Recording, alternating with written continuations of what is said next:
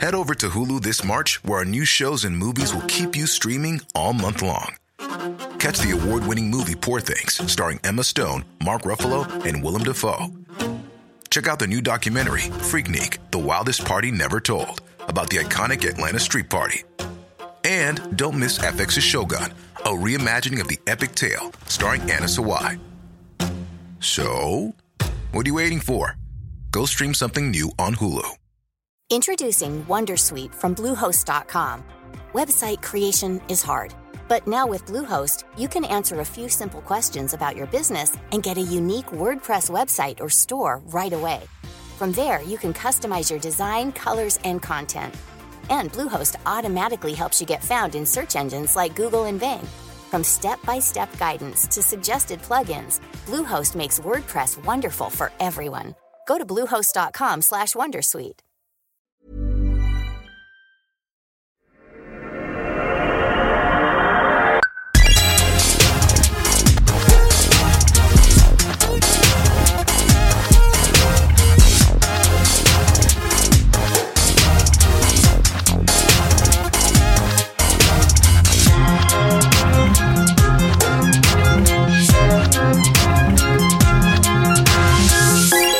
Hello and welcome to My Perfect Console. I'm Simon Parkin, and in each episode I invite a guest to pick the 5 video games they would like to immortalise on their very own fictional games machine. Perhaps it was the first game they received as a birthday present, or the one that so obsessed them it caused them to fail their exams, or maybe it was the only thing that got them through a difficult breakup. Games, a bit like songs, often become powerfully attached to a particular moment in our lives. When we return to them, they can become warp points to the past. So join me, Simon Parkin, for My Perfect Console. My guest today is an English actress, pianist, singer and award-winning stand-up comedian. Born into a showbiz dynasty, the family dog appeared in an advertisement for Nissan and their cat Boris played Jonesy in Aliens. She moved to Ayia Napa to work as a Christina Aguilera tribute act. After she returned to England, she began a postgraduate course at the Royal College of Music, performing stand-up in her spare time. In 2010, she graduated from the RCM and promptly won Best Newcomer at the Musical Comedy Awards. Since then, she has toured extensively, performed 8 solo shows at the Edinburgh Fringe, and launched 2 hit podcasts, Mystery on the Rocks, a true crime and cocktails comedy show, and the UK's official podcast for the rock group Queen. A born performer and talented mimic, her impressions of Liza Minnelli, Nadine Dorris and Liz Truss routinely go viral online, and she is currently touring the UK with her latest show titled PlayStation, a nostalgic look back at growing up through the 90s. Welcome, Sooz Kempner. Thanks so much for having me. I should say it wasn't the Royal College of Music, it was the Royal Academy of Music. Oh, the other one. There's a big difference, and I don't know what it is other than different buildings. Oh, okay, right. Do you sometimes meet for fights, the 2 institutions? Yeah, it's like West Side Story. Yeah, little dance-offs. Literally. But the Royal Academy of Music has a musical theatre department, and that's why we always win the dance-offs. Oh, I see. So I described you in that intro as a born performer. You sort of sing, you act, you write sketches, you perform comedy, and you know what lands well on social media. Where do you think you're at your most comfortable? My God, sometimes I think I'm at my most comfortable swearing on Twitter, which I don't know. There is a career to be had from that, because I think that's what I'm doing, but I'm not proud of that bit. I mean, I'm a little bit proud, actually. Yeah, I think I'm really good at swearing on Twitter, and it's a legit way of getting a lot of followers. So Right. I guess that's helped. Although by the time this podcast comes out, maybe Twitter's dead. Yeah, right. There's always that hanging over us, isn't it? It could fall any day now. I know. So a lot of your previous shows, have been going back and reading about your previous Edinburgh shows, and it seems to be like a bit of a theme of your work is examining some of your setbacks that you've experienced. Yeah, so in like Defying Gravity, you were looking at a rejection you had after auditioning for the West End show Wicked, and oh yeah, no, it was not even getting an audition for the show Wicked. So yeah, I hadn't even got to the bit where they go, no, thank you. They just go, no, thank you. We don't even want to see you for an audition. So what is it that draws you back to sort of those moments of calamity in your comedy? It's it's much more interesting to hear about times people failed than when they won. Because, like, I never want to sound like Alan Partridge going, needless to say, I had the last laugh. And it's so easy to go, here's a great time I dunked on someone on social media, because I have a lot of stuff about what it's like being on Twitter with a sort of mid-level following.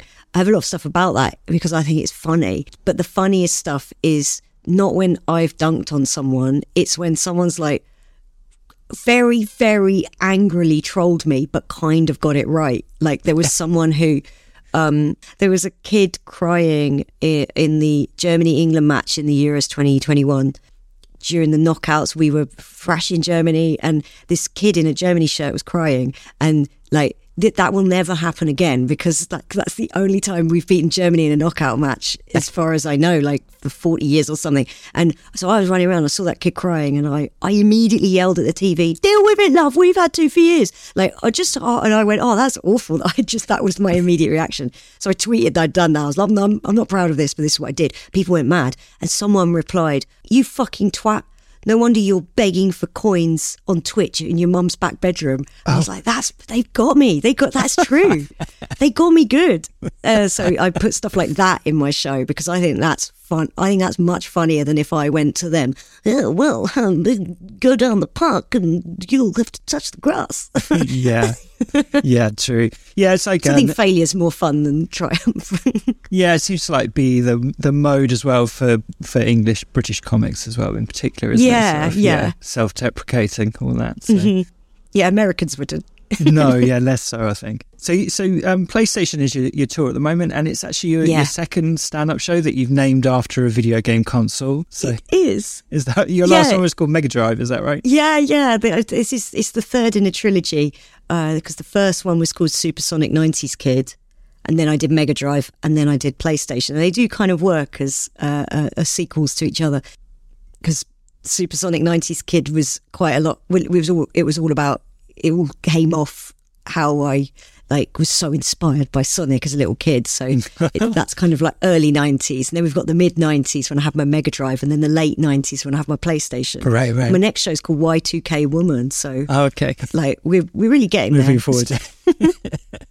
And so that you stay in PlayStation. I understand that your sort of argument is that you're a bit stuck in the year 1998, which was when you and your brother, who's also a comedian, Luke Kempner, you first got a console. Yeah. So what is it about that year in particular that's kept you there? It was the PlayStation was so marketed as the first adult console. It was a really cool thing to have, and there'd been a tiny bit of that with the Mega Drive, but the Mega Drive was sold on look, it's like this is the first time you'll ever have an arcade quality gaming experience at home.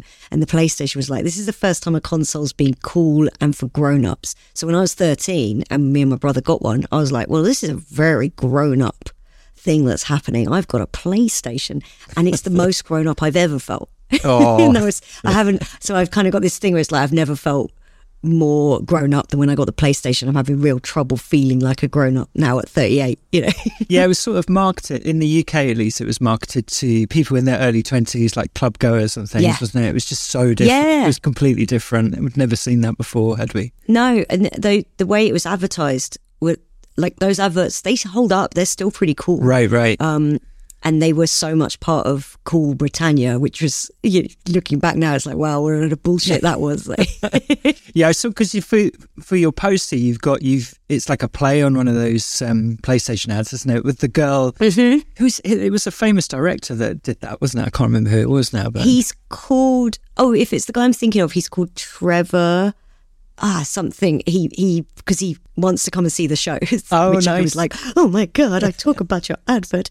And yeah, they were like super groundbreaking. And the mental wealth advert is this.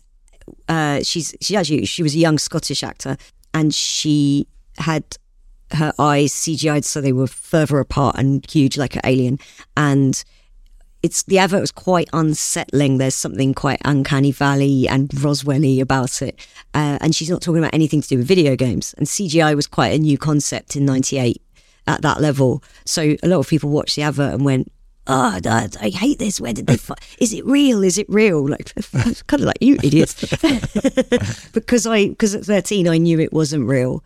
And I knew that it was an advert for the PlayStation. I felt like, I'm so part of something. Yeah. It's kind of got like a Aphex Twin vibe or something, hasn't it? So that's right. Yeah. Just still, I have to say, I saw one of a Sony PlayStation ad on TV the other day, and it just felt so basic. No offense, Sony, if you're listening, but like it was just like, oh, here's games, blah, blah, blah, game footage. I was like, man, when all this started off, it felt so culturally exciting, and I'm a bit sad it doesn't have that anymore. That's it. Yeah, it was. But it was the era of, and I do get into this in the show, but make it so funny. This was like, we just had New Labour had come in. We had Britpop was like the coolest music in the world at that time, and the PlayStation was very much all part of that. So it felt like this new, very exciting era. I suppose it was the closest we had to like the 60s revolution. And now it's 25 years later, and I look back, I go, oh no, that was all complete bullshit. Like none of the social aspect of that was true. However, the PlayStation is kind of the realest part of that. Like, that's endured. And I still think it's cool. I still think the original PlayStation is cool. Yeah, PlayStation's reputation has endured in a way Tony Blair's hasn't, I would say. Yes, yeah, that was it. When I was 13, I did used to say things like, I obviously was taking everything on by osmosis, and for the first time feeling grown up, I was going like, I think Tony Blair's actually a real breath of fresh air. I'd go around saying things like that. It's like, shut up, you teenager, no one wants to hear from you. Well, it did feel like that at the time, I think. Yeah. It did. Yes, there was lots of promise. It was. All right, Sue. So the premise of the podcast is I've asked you to pick the 5 video games you want to install in your perfect fictional console. Your first one is from the era that we're talking about, from a little bit before, actually, from 1992. So can you tell us about this game? How did it come into your life, and why do you love it so much? Oh, so we got a Master System in 92, having just been at my cousin's house playing Sonic 2.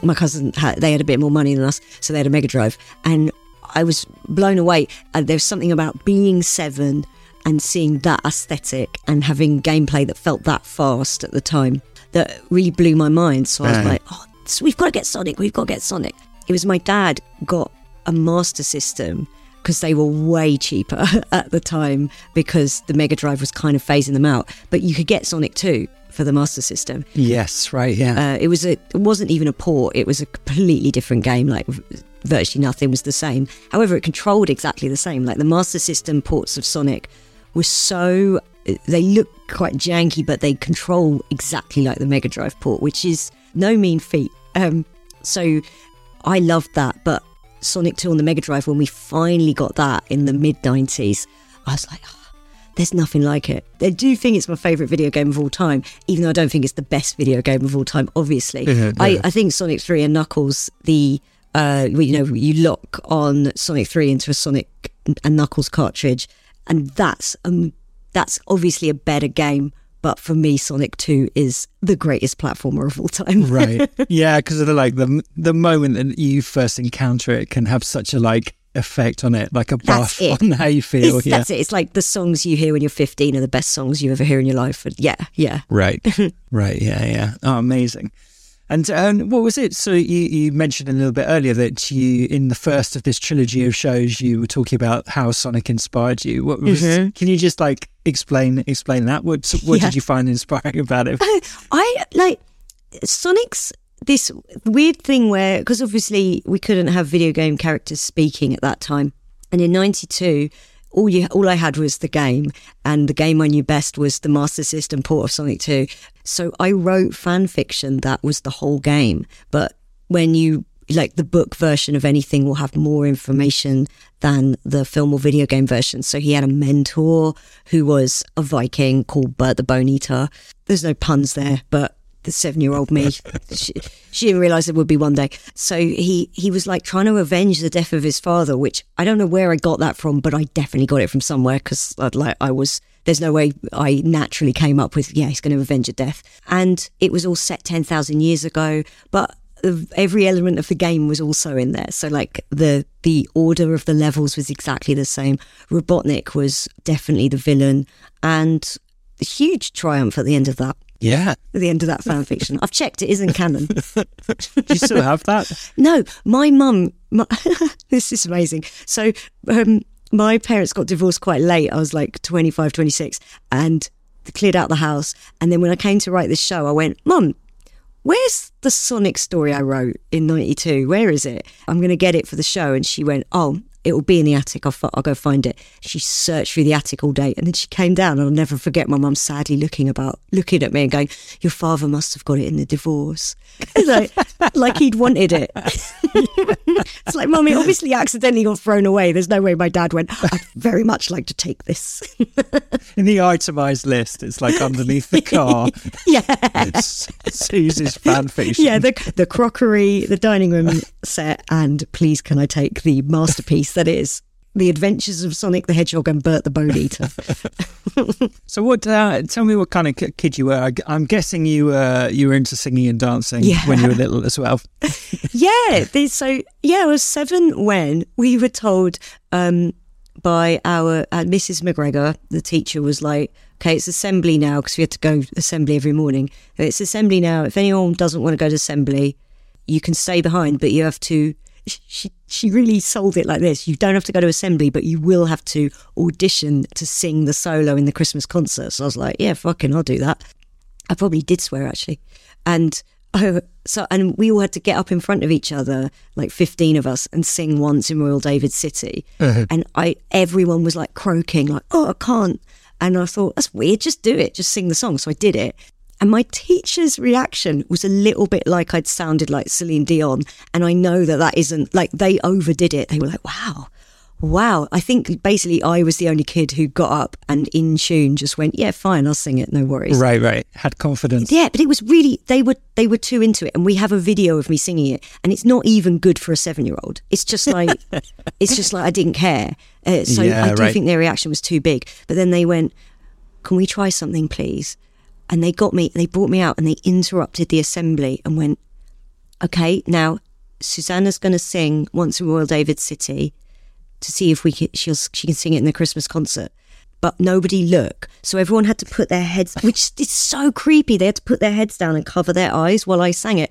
And this is the thing, they could have looked, I just wasn't self-conscious about it, because I didn't know if I could sing or not. So it wasn't about giving a perfect performance. But the teachers were, like, honestly, I'm not downplaying this, how amazed the teachers were. And I'm also not downplaying how good I was. It was just some kid going, Munson boy. Anyway, but I carried on with the singing. Yeah, but obviously, I guess, because you wouldn't have known that, like, now you're sort of judging yourself as an adult and going, but like in the moment, their reaction probably had like a really profound effect on your confidence, right? It definitely did. I don't know why they were surprised though, because I used to like write, because we'd have story writing sessions and I would ask to read mine out. I was like, can I read mine out? I just wanted to tell everyone the story I'd written, and not because I thought this is so good. I just wanted to share it. And I had already done that with the Sonic story. I'd read it to the whole school. Oh, you had? It took like 20 minutes. Did they all have to cover their eyes? No, they were all allowed to look. Oh, yeah. No way. I was a bit, a lot of people liked it though, because a lot of people had a Master System or Mega Drive. Yeah. That's so amazing that you were essentially doing stand-up at like 7 years old with your Sonic material that you've kept going. It's true, shit. I hadn't thought of that. Yeah. I've been a stand-up for 31 years. So tell me just quickly the story of how your cat got into the film Aliens. Oh, yeah. It's not even a good story. So it was like, it's mid-80s, the film's 86. My mum, she trains people on their horses. That's her job. And this woman who she trained owned a company that got animals for film and TV. And she said because I ended up then working for her a little bit. And she said that the way she always finds animals is word of mouth. So someone will go, I know someone with this little dog that's got a great face and he really responds well to food. So she'll be like, and she'll get and send photos and then get them work on a film. Right. And she said, Anna, I'm looking for a cat that's ginger all over that will hiss on camera, and we're having a nightmare. My mum was like, oh, our cat definitely will. He's horrible. So our cat Boris, what they did, he was quite a friendly cat, but always on his terms, and like way more than other cats, like to a cat degree, but times 100. And they just got another cat out of a box and he hissed it. And that's why he's so good in Aliens. You thought he was hissing at an alien though. Oh, so. Right. So they had like this poor other cat gets this off-screen role. Yeah. Just being the bait. Yeah. Out of the box, show him to Boris. He would hiss perfectly every time. Somewhere there's like another family whose story is, our cat was the one that got lifted out of a box to make another cat hiss. He was very abused. Okay, well, right. Why don't we come to your second game then, which is from a little bit after Boris has his screen debut. His stardom. Yeah, this is in '93. What's the game and why do you love it? Oh, so it's a game from the Sonic universe, I guess. It's Dr. Robotnik's Mean Bean Machine.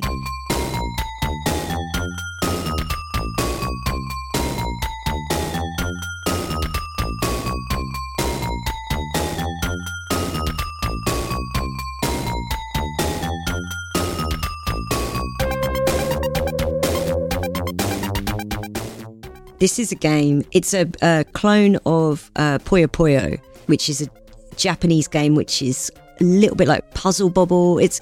You're matching up these little beans, and if you get 4 stuck together, the beans are freed, because Dr. Robotnik's trying to trap all the beans in his Mean Bean Machine. So they've vaguely made it Sonic related. Sonic's not in it at all, which is annoying to me. If he was, I think it would be on number 1. But it's my favourite puzzle game ever. It's also so hard. And when I mastered it, I was like, this is what it must feel like to be a great artist. I forgot that they put all that narrative structure around it. It's so much narrative, and every level you're trying to defeat another one of Robotnik's droids. And every droid has got its own personality. There's one called Squealer, I think, and it's like a pig droid on wheels. And it's like, you're going to sizzle like bacon. All their jive talk is very, very bad. Did they ever explain why Dr. Robotnik wants the beans? He just wants to trap them, because Robotnik's kind of, like Robotnik is a Nazi. And in the Sonic cartoon, occasionally they dress him up like Gaddafi, which I think is quite funny to revisit as an adult. But it's the Sonic cartoon. He would just had this great need to be a dictator. He wanted to rule over everything. Trying to subjugate the beans. That's it, yeah. Like, this whole Sonic universe appeals to me more than the Mario universe, because there's more political bent. I suppose, Robotnik's moustache is quite Stalin-esque as well, isn't it? It's sort of like that big smile over the moustache. Absolutely, yeah. Having the time of his life, not realising that all dictatorships get brought down in the end. Head over to Hulu this March, where our new shows and movies will keep you streaming all month long. Catch the award-winning movie Poor Things, starring Emma Stone, Mark Ruffalo, and Willem Dafoe. Check out the new documentary, Freaknik, The Wildest Party Never Told, about the iconic Atlanta Street Party. And don't miss FX's Shogun, a reimagining of the epic tale, starring Anna Sawai. So, what are you waiting for? Go stream something new on Hulu. Introducing Wondersuite from Bluehost.com. Website creation is hard, but now with Bluehost, you can answer a few simple questions about your business and get a unique WordPress website or store right away. From there, you can customize your design, colors, and content. And Bluehost automatically helps you get found in search engines like Google and Bing. From step-by-step guidance to suggested plugins, Bluehost makes WordPress wonderful for everyone. Go to bluehost.com/wondersuite.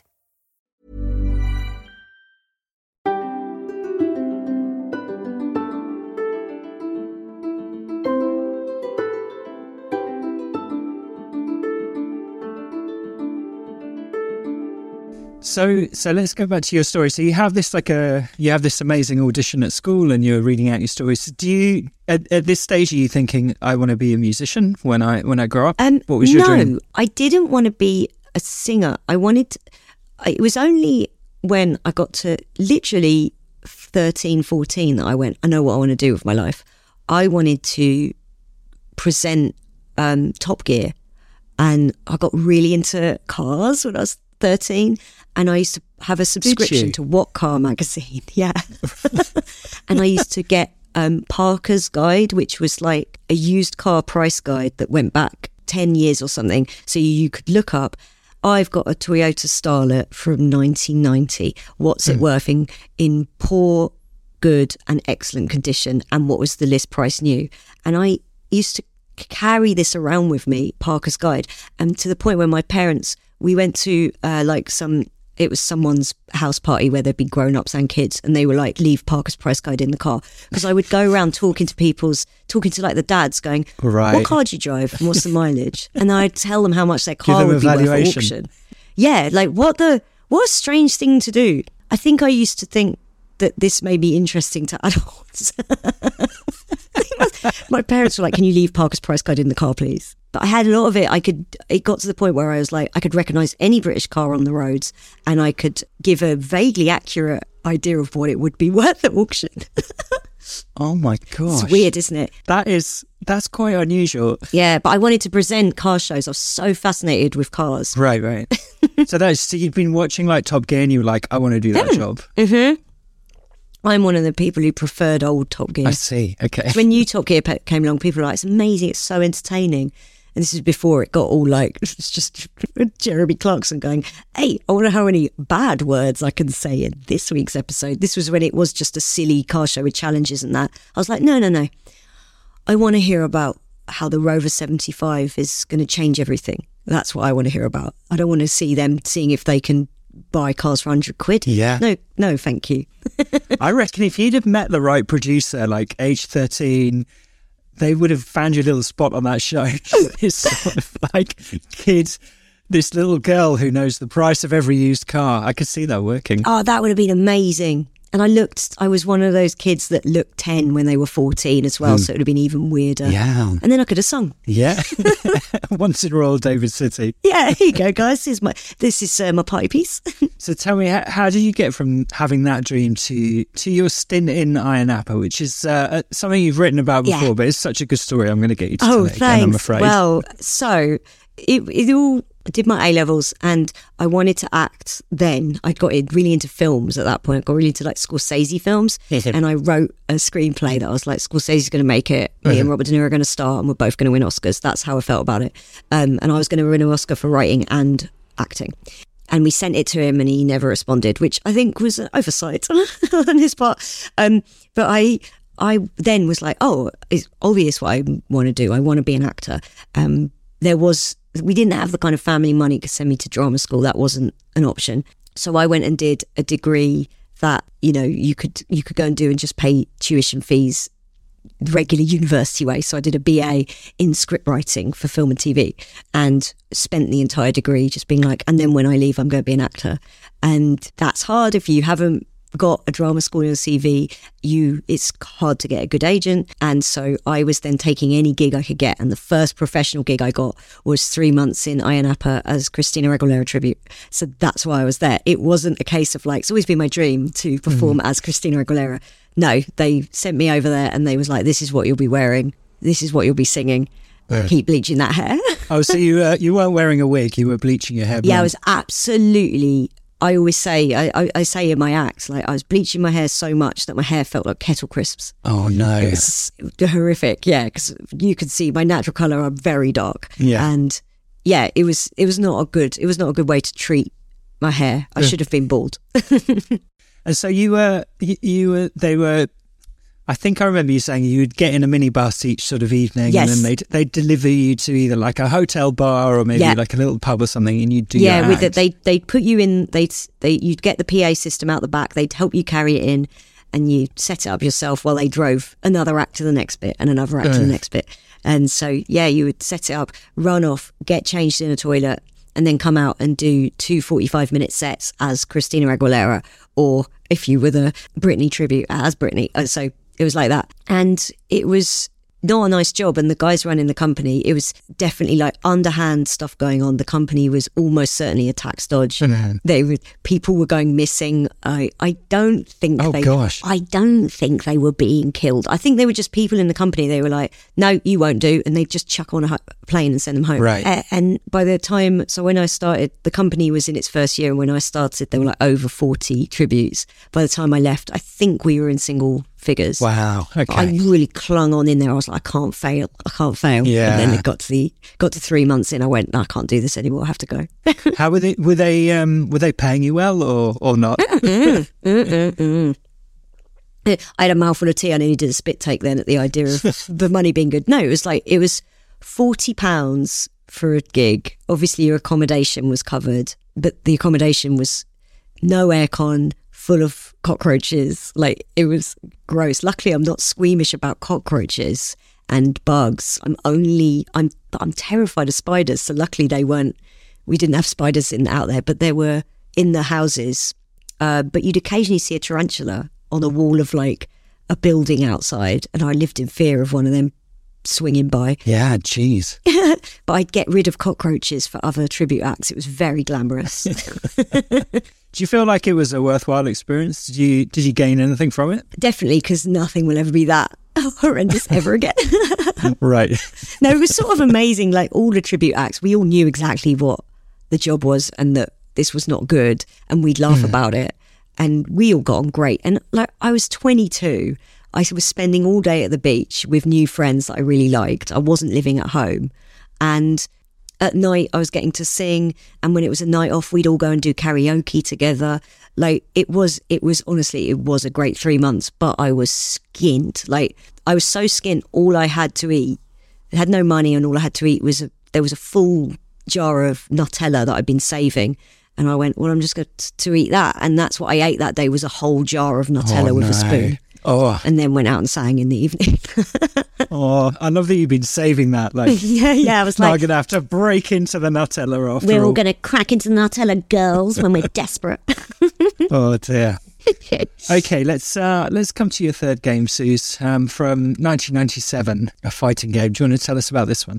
So it's Tekken 3.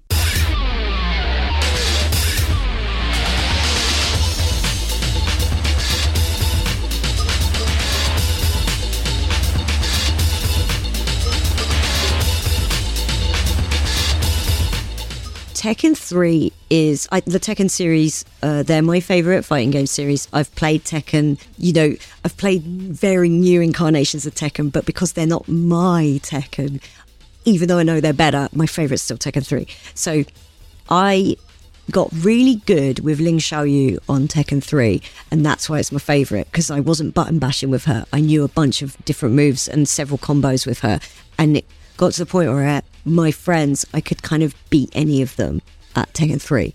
And I always like with Tekken the storylines that every character has. They're all so epic, and they're also convoluted to explain why they're in a fighting competition. Yeah. I think most fighting games are like that, but that's what I really like about Tekken. It's like, this environmental activist had to join a fighting competition. The devil had to join a fighting competition. I remember as well, like with those PlayStation Tekken games, the full motion videos that would play, like you say, to introduce the story, and then when you beat the game to finish that story, they were like such a reward, weren't they? For a player, epic. It made it so that like you say, you want to finish the game with every character. There's like a character called I think it's King 2, not the first King. He's a ex-wrestler, and he wears a leopard's mask. And he's like friends with neighbourhood kids. And when he wins the fighting contest, the neighbourhood kids will like welcome him home, and he's like so happy under his mask. But I think his face is covered because it's all disfigured or something. But the kids all accept him. Oh. And I remember when I was a kid thinking like, that's amazing. This should be a film. Let me write to Scorsese. Yeah. Hello, mate. Have you thought about doing this? I remember it being. I remember when Tekken 3 came out, it being a really big deal. I got I got a copy from our local local game shop in South London where I lived, and it was just where like all of the local kids would get their games, and I think they sold it to us like a day or two early, but they had it under the cover, under the counter. It like turned up earlier in the week, and they were like, "If you hand us your money, we'll put it in a bag and give it to you." So in my memory, it's like associated with this illicit transaction. That's amazing. That's the sort of thing that if I was a teenager, I'd have been like, "This is the greatest moment of my life." Right. And also when I'm 38. Great. Tekken 3, good choice. So tell me, you come back from Iron Appa, and then what happens next? So that was 2007, and I still really wanted to perform. I was trying to get into drama school, and then I would work to earn the money to go on like a postgrad. So a postgrad would cost like 10 grand, and I was like, I'll do it. I'll earn the money to go. And I was trying to get into various drama schools and not getting into any of them, and that went on for a couple of years. At the same time, I worked as a cruise ship pianist for P&O, and I am a dog shit pianist. I'm such a bad pianist. Like but like I'm dog shit for a pianist. I'm not dog shit for someone who's never touched a piano before. Right. To people who don't know music that well, they're like, "Wow, she's great." But I can accompany myself. No one would want to hear me play the piano on my own. So I was a cruise ship pianist and singer for P&O off and on between like 2007 and 2009. What were you singing, by the way? Oh, everything, because I had to do 4 45-minute sets a night. It was so long. So I was doing... Oh my gosh. Yeah, it was a lot of singing. That's so long. It was a lot of like, jazz standards, and Adele was quite big then, not like now. Who's heard of her? But like Adele was kind of a new big artist at the time, and I was doing Adele songs, and then I'd do something from like Carousel the musical, and then I'd do a number from Les Mis, and you just mix them up, and I'd always finish the night with Don't Let the Sun Go Down on Me, right? Because everyone knew the song, and they'd all at the end go, "Oh, I think we just saw a great show." So it didn't matter what gone before.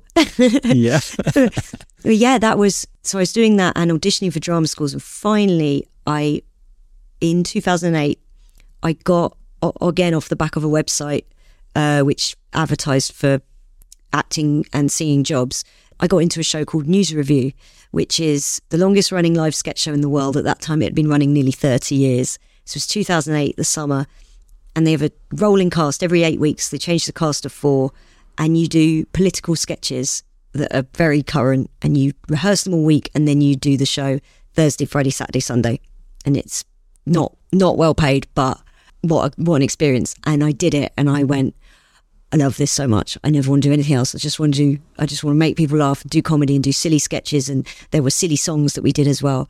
And someone who came to see it, she was like, "You haven't trained, you should go to drama school." Because I'd said to her, like, "Oh, I'm inviting agents, but they're not coming to this." She went, "You should just go to drama school." I said, "I can't get into any." She went, "Have you tried to get into RAM?" She's Royal Academy of Music. Yeah. And I was like, "Of course I haven't. It's the best one." And she went, because she'd gone there, and she said, no, I think try RAM. I think you'd suit there. Which was really interesting. I'd never thought about suiting a drama school. So I auditioned and was recalled. And then when I got in, I was like, "Is it real?" I couldn't believe it. What a great moment. It was. I genuinely one of the like great moments of my life was opening the envelope and seeing, "We're delighted to accept you onto the course in September." This was February. Oh, that's so lovely. when you had 7 months to earn 10 grand. Oh, to pay for it, yeah. That's it. Yeah, I had to pay for the course. Little did I know, there were people who went on the course and were like, I haven't paid. They're letting me pay as and when. I was like, wow, I guess you could just never pay and they can't take away what you've learned here. But that's when I was working in the cattery for this woman who got my cat for Aliens back in the day. So she ran a cattery on her premises, so I was doing that in the day. At night I was driving dogs in a van up to Oliver and being an animal handler on stage. I'd occasionally join her for like advert shoots for Sheba and that kind of thing. I ended up, and I did it off and on through drama school as well, like working on Legally Blonde, and I ended up working on The Danish Girl. There's a little dog in The Danish Girl. And when I was seeing The Danish Girl getting filmed, I was like, I think this might end up being the greatest film of all time. And now it's like, it's aged so poorly. It's not good, it's bad. But it's funny when you're on set, you really can't tell whether something's going to be brilliant or not. Yeah. So there's several things that I've worked on just as an animal handler, seen them being filmed and gone, I think this might be amazing. And then it's come out and gone, well, this isn't very good. Sheba Rabbit, though, spot on. Just to go back to your audition, do you remember what you did to get in to RAM? The Academy, it was 2 contrasting songs and 2 contrasted speeches. And I do know exactly what I did. I sang Sondheim's I Remember from Evening Primrose, and then the not contrasting remotely enough song, See I'm Smiling from Jason Robert Brown's The Last 5 Years. They use the same vocal qualities. They're both sad and a little bit angry. They're not different at all. I was like, these are very different. But the contrasted speeches were like an angry schoolgirl who'd just seen Midsummer Night's Dream and was telling her teacher, like, I hated it, it was shit, it was crap. And it's like quite a funny speech. So I was doing that. And then the other speech I was doing was from a play called Come Back to the Five and Dime, Jimmy Dean, where it's like this James Dean fan who's been lying for 20 years that her son is James Dean's son, and she had sex with him one night when he shot, I think, Giant in their town, which was true. And it ends up being the end of that play, as it turns out, it was her friend who used to dress like James Dean, who's now a trans woman, and they're still good friends. And within the play, what a strange choice of monologue I chose for that. Yeah. So it was me going, yes, and then James Dean kissed me again. It's good. That's a big swing, I think, for an audition. It is, yeah, but that's how I got in. It worked, yeah. Yeah. Okay, Sooz, why don't we come to your 4th game then, which is also from 1997. Can you tell us about this one? Oh, yeah, so it's Tomb Raider 3.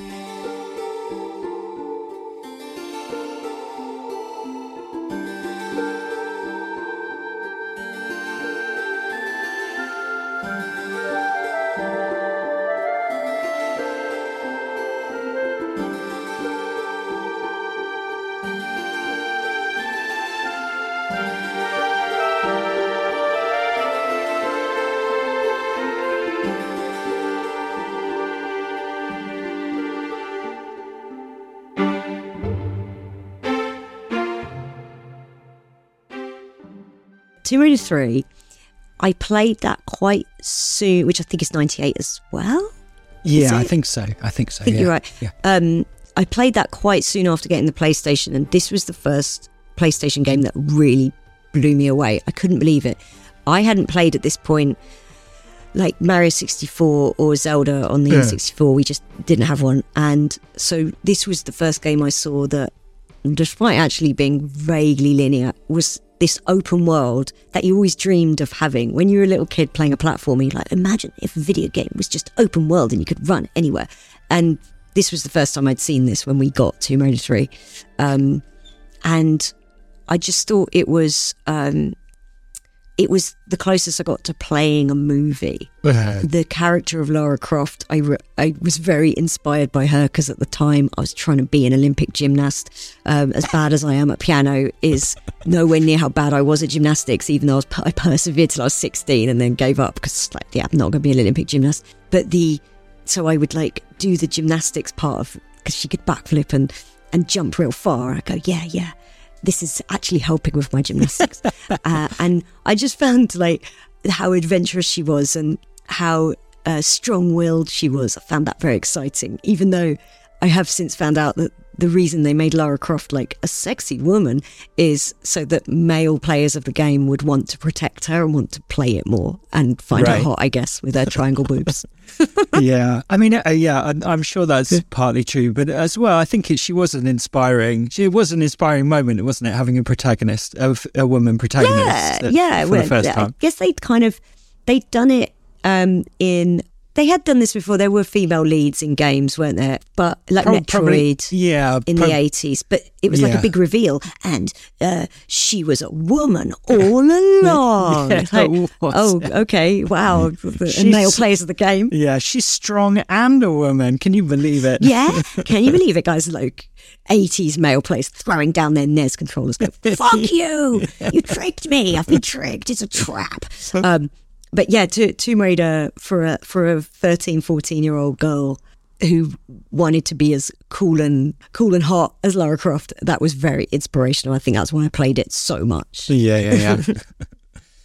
So let's go back to your story. So you graduate from your postgrad degree and go sort of dive straight into the world of comedy at that point, pretty much. You get this award for the best newcomer at the Musical Comedy Awards. What did that feel like? Did you feel like you had found your path now and gymnastics was off, Top Gear was off? No more gymnastics. Yeah. Well, yeah, I started comedy just before I went to the Royal Academy thinking, well, I'll do this until I go. And then obviously I'll probably just be doing musical theatre after that. But I carried on doing comedy all the way through drama school. And without musical theatre training and without comedy, I don't think I'd be doing what I do now. The two things have kind of both helped together. But yeah, when I entered the Musical Comedy Awards and I used to do terrible song parodies at the piano. I used to do I wouldn't do this now. I think this is very low art. Not like now when I go, video games. But I used to do Mariah Carey's Hero, but I'm singing about how footballers always cheat on their wives. And that it was that level of stuff. And they named me Best Newcomer because I was a very new act at the time. And I got to play at the final at the Charing Cross Theatre, and that was cool. Oh, nice, yeah. But yeah, I kind of carried on, and then you find your comedy voice as you go along. I'm in comedy now 14 years, and now I wouldn't, gradually I stopped doing the parody songs and did original songs, and gradually I got rid of the original songs, and the keyboard went by 2016, and now it's stand-up with singing, but I don't write any songs. I'm bad at it. I do stand-up about singing. So in PlayStation, there's I do stuff about how the God Save the Queen is a terrible national anthem. It's the worst one. And there's a rendition of Star Spangled Banner that you couldn't ever do God Save the Queen in that way. Right, yeah. It's more stand-up, and I've done entire routines about the songs we used to sing at school. Yeah. And so now it's stand-up about singing with singing rather than rather than musical comedy as we would think of it. Right, yeah. Do you remember the first time you walked on stage and you didn't have the keyboard there? Was that the big... Because I guess after a while that can become like a bit of a crutch prop, right? Yeah. I would stand behind the keyboard, and whenever I was talking, and the talking bits got longer in between every song, and I've heard Billy Connolly and Victoria Wood say the same. They started out doing songs, and then they would gradually, the talking got longer. So what I'm saying is I'm as good as them, no. But I would grip the handles of the stand the keyboard was on, and every time I was talking, I'd be holding those handles. Yeah. So when you get rid of the keyboard, there's nothing to stand behind and nothing to grip except the mic. And yeah, it did take some getting used to, but I'm glad I did it. I was finding the keyboard a pain in the ass to take to gigs, so, and I'm quite lazy, so yeah. It was worth it for that. That's it. You've talked a bit in your stand-up about having a younger brother who's also a stand-up comic, and I know that you are exaggerating for your rivalry for comic effect, but how much of that is true? How does it feel having someone that you're so close to also trying to do the same stuff as you? Yeah, he started after I've been doing comedy about 3 or 4 years, and we're very different with what we do. Although we kind of have the same skill set. He trained in musical theatre and was very successful in it, in a way that I never was. He was a lead in Les Mis and Avenue Q, South Pacific, and then gave it up to do stand-up. And he does quite sketch-based stand-up where he'll be like, hey, look, it's Louis Theroux and John Bishop in Downton Abbey and stuff like that. Because he does impressions as well, like you do. Yeah, he's an amazing impressionist, way better than me impressions. He has I always say, I'm the woman of 4 voices. He could do impressions of tons and tons of people, really good ones. And so our style of comedy is very different, but he succeeded immediately in a way that I just didn't. His face just seemed to fit, and he found his niche very quickly, and he got a top agent very quickly.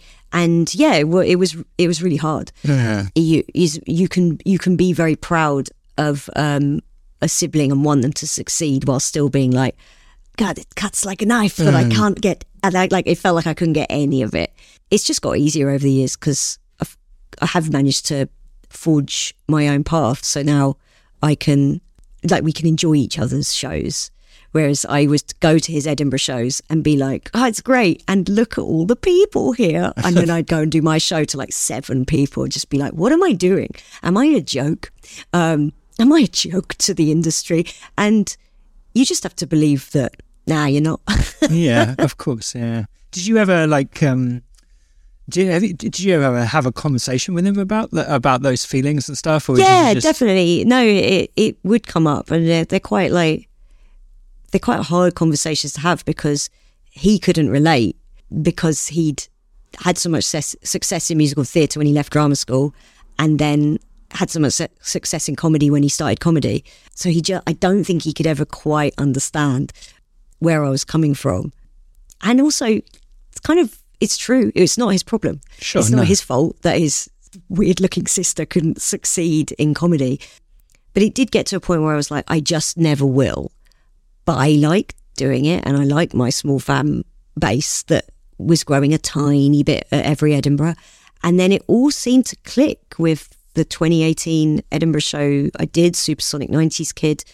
People came along because they loved Sonic, and then stayed for future shows. They would go, oh, it wasn't what I was expecting, and I really liked it. And then they'd be back next year with 2 friends. And then PlayStation, obviously there was a break for the pandemic. I had quite a lot of online luck during the pandemic. A lot of videos did very well. Yeah. I was streaming on Twitch quite a lot and building an audience there. And a lot of those people came so that I got to do PlayStation last year, and we had to turn people away every day, which is such a nice feeling. Not to say, go away. It's so nice to fill a room what felt like easily every day. And there were a couple of times I went, oh God, it's been too easy. And then you have to kind of go, no, it's not. Because in 2016, you would show up to do your show in a cave and then set everything up, which took 15 minutes. And then one of the staff would come out and go, there's no one here. And there would be relief that it was no one rather than 2 people. Yeah. So when you've gone through that, then you kind of have, if you then carry on after that, you ought to eventually get somewhere. Yeah. If anyone listening is going, I can't build an audience, well, just keep going till you can, or until you can't be bothered to try and do that anymore, because it's horrible. That's great. Yeah, what a great testament to your tenacity, I think. And yeah, wonderful. Obnoxious arrogance. No, not at all. All right, Sooz, let's come to your 5th and your final game. Can you tell us about this one? Okay, so this is Abe's Odyssey.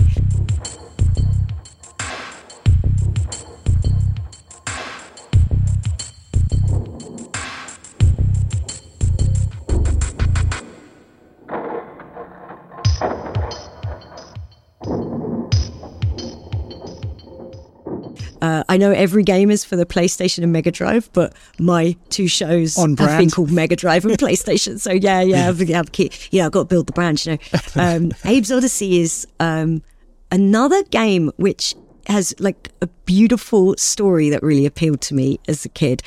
So he's a little guy, and they're sort of enslaved in a factory. His I guess you'd say his race. They're enslaved in a factory that's run by a big conglomerate, and he's trying to save them all because they're going to get turned into food. And it's the graphics I think are very beautiful. It's a side-on platformer puzzle, and it doesn't scroll. You go to different screens, and so it's a puzzle game and a platformer. And I just love the character of Abe. I thought he was just the right amount of ugly and cute. Yes. And, we all love ugly, cute dogs. He's got that thing going on. And it's kind of got this nice anti-capitalist message that I guess appealed to me then and now. Yeah, he's sort of a slave, isn't he? Trying to work his way out of the system. Yes, so, yeah. That's it, and save his friends. And you have to save at least half of them to get the good ending. Otherwise, you still get killed. Brutal. That's it. Yeah, it's quite a brutal game. And was this sort of the last of the PlayStation games that you were playing at that time? Did you get a PlayStation 2 soon after this? We did have a PS2, but I then sort of went to uni and would I would always return back to these old games that I loved so much, and still do when I play new games now. I'm like, yeah, but I'm not a teenager anymore, so I'm never going to find this the greatest game ever. I also can't, I find it hard to commit to like 50 hours of gameplay. So I think that's why my favourite era of gaming will always be the mid to late 90s. Yeah. And I'm sure there's many listeners punching the air along with you right now. All right, so let's go through these. You picked for your perfect console Sonic 2, Dr. Robotnik's Mean Bean Machine, Tekken 3, Tomb Raider 3, and Abe's Odyssey. Yes. Very nice slice of 90s gaming there. There we go. Okay, so we need a brand name to market your console to the world. What would you like to call it? Mm-hmm. Oh, can we call it Kempness? Kempness, yeah. Kempness, Kempnus. NUS. I think that it's got quite a nice 80s, 90s feel to it. And it's like the Magnus Odyssey.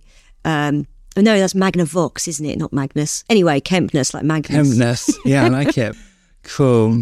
Well, Sooz, I know you've got to go because you've got to rush off to an audition, but I've got to audition for a Dolmio advert. Yeah. But just before you do that, I just want to circle back to something you said right at the start when I asked you where you're most comfortable, and you said arguing with trolls on Twitter. Yeah, swearing at them. I think lots of people will not be able to relate to that because arguing it is horrible. It is horrible. Yeah. So why have you decided to sort of feed the trolls? Yeah, I guess I'm feeding them. Although nothing makes me happier than me writing to one of them. You just made that up in your head. And then knowing that and then muting them, knowing I've ruined their day. Like you can't defeat these people with words on Twitter, but you can ruin their afternoon. And that, I think I like that. And I like people going, they're really annoyed with you. That's cool. So I think that's it. Like people can live vicariously through me, and it's something I could never do with school bullies. So I'm doing it now. Right? Yeah. With Twitter bullies, I am become what I wanted to be in. How do you stop yourself from being downcast by those interactions? Though, do you have any techniques to protect yourself? What I will say is, Twitter is not real, and it's very easy to believe that if you are someone who's I make videos as Nadine Dorries and Liz Truss, and people go, yes, this is amazing. This will bring down the government, and it's very easy. I've seen people start to believe it. It's not actually activism. It makes you feel better, and it makes some people around you who see the video feel better, and that is good. Like, I like people who see me do a stupid Nadine Dorries video to go, I was in a bad mood and now I feel good, and cool.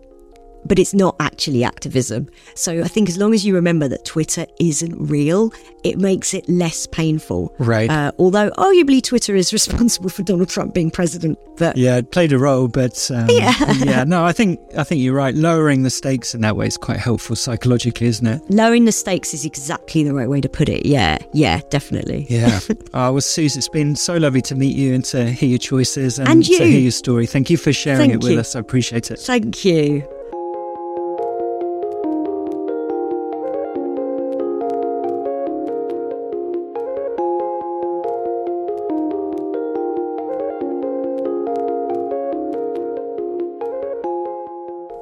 Thank you so much to my guest, Sooz Kempner, the brilliant Sooz Kempner, who is right now on tour.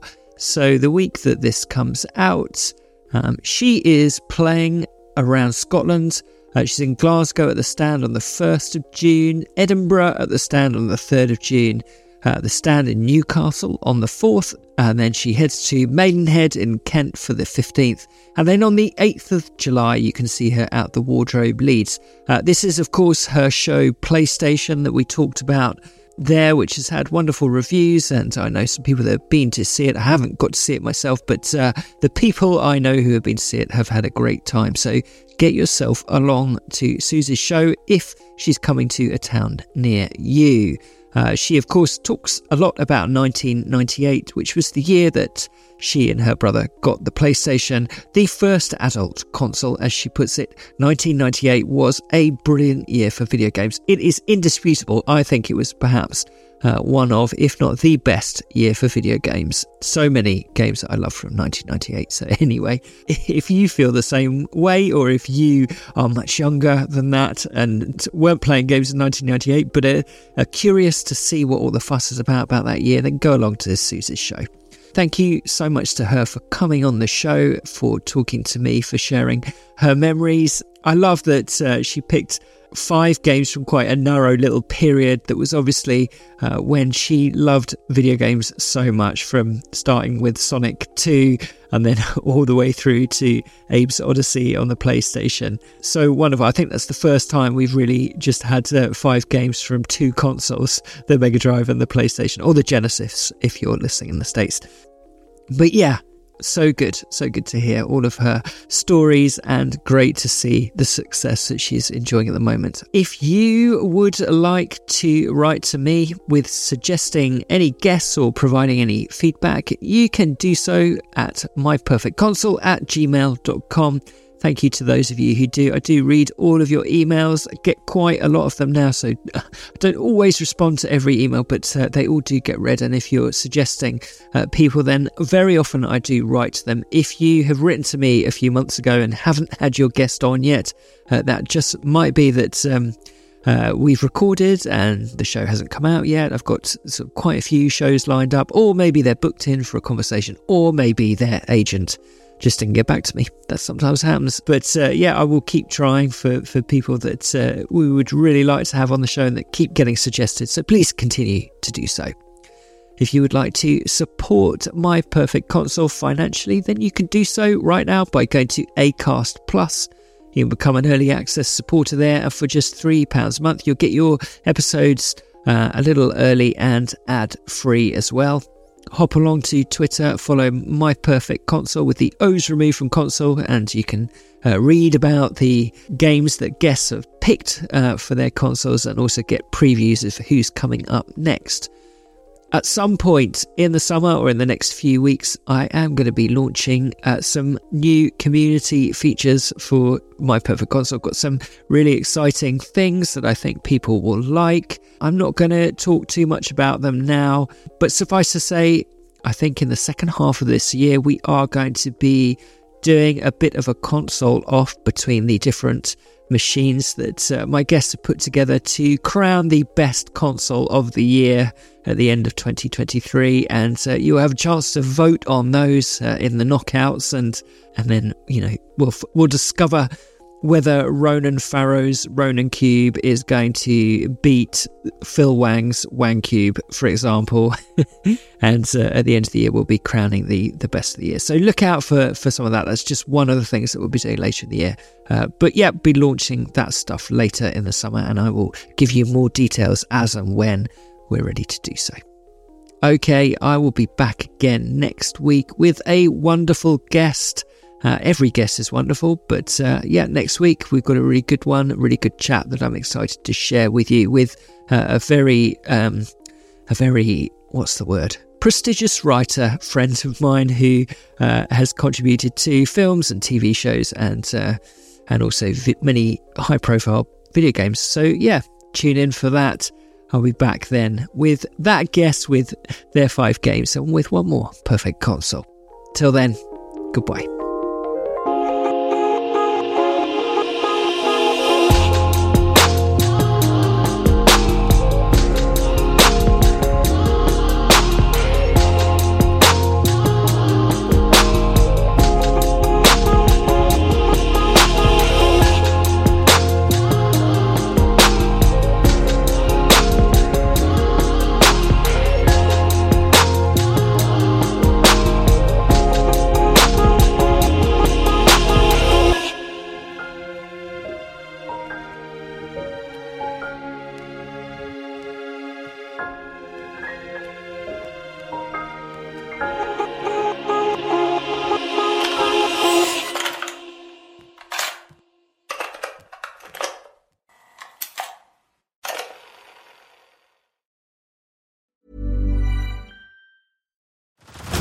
Head over to Hulu this March, where our new shows and movies will keep you streaming all month long. Catch the award-winning movie Poor Things, starring Emma Stone, Mark Ruffalo, and Willem Dafoe. Check out the new documentary, Freaknik, The Wildest Party Never Told, about the iconic Atlanta street party. And don't miss FX's Shogun, a reimagining of the epic tale, starring Anna Sawai. So, what are you waiting for? Go stream something new on Hulu.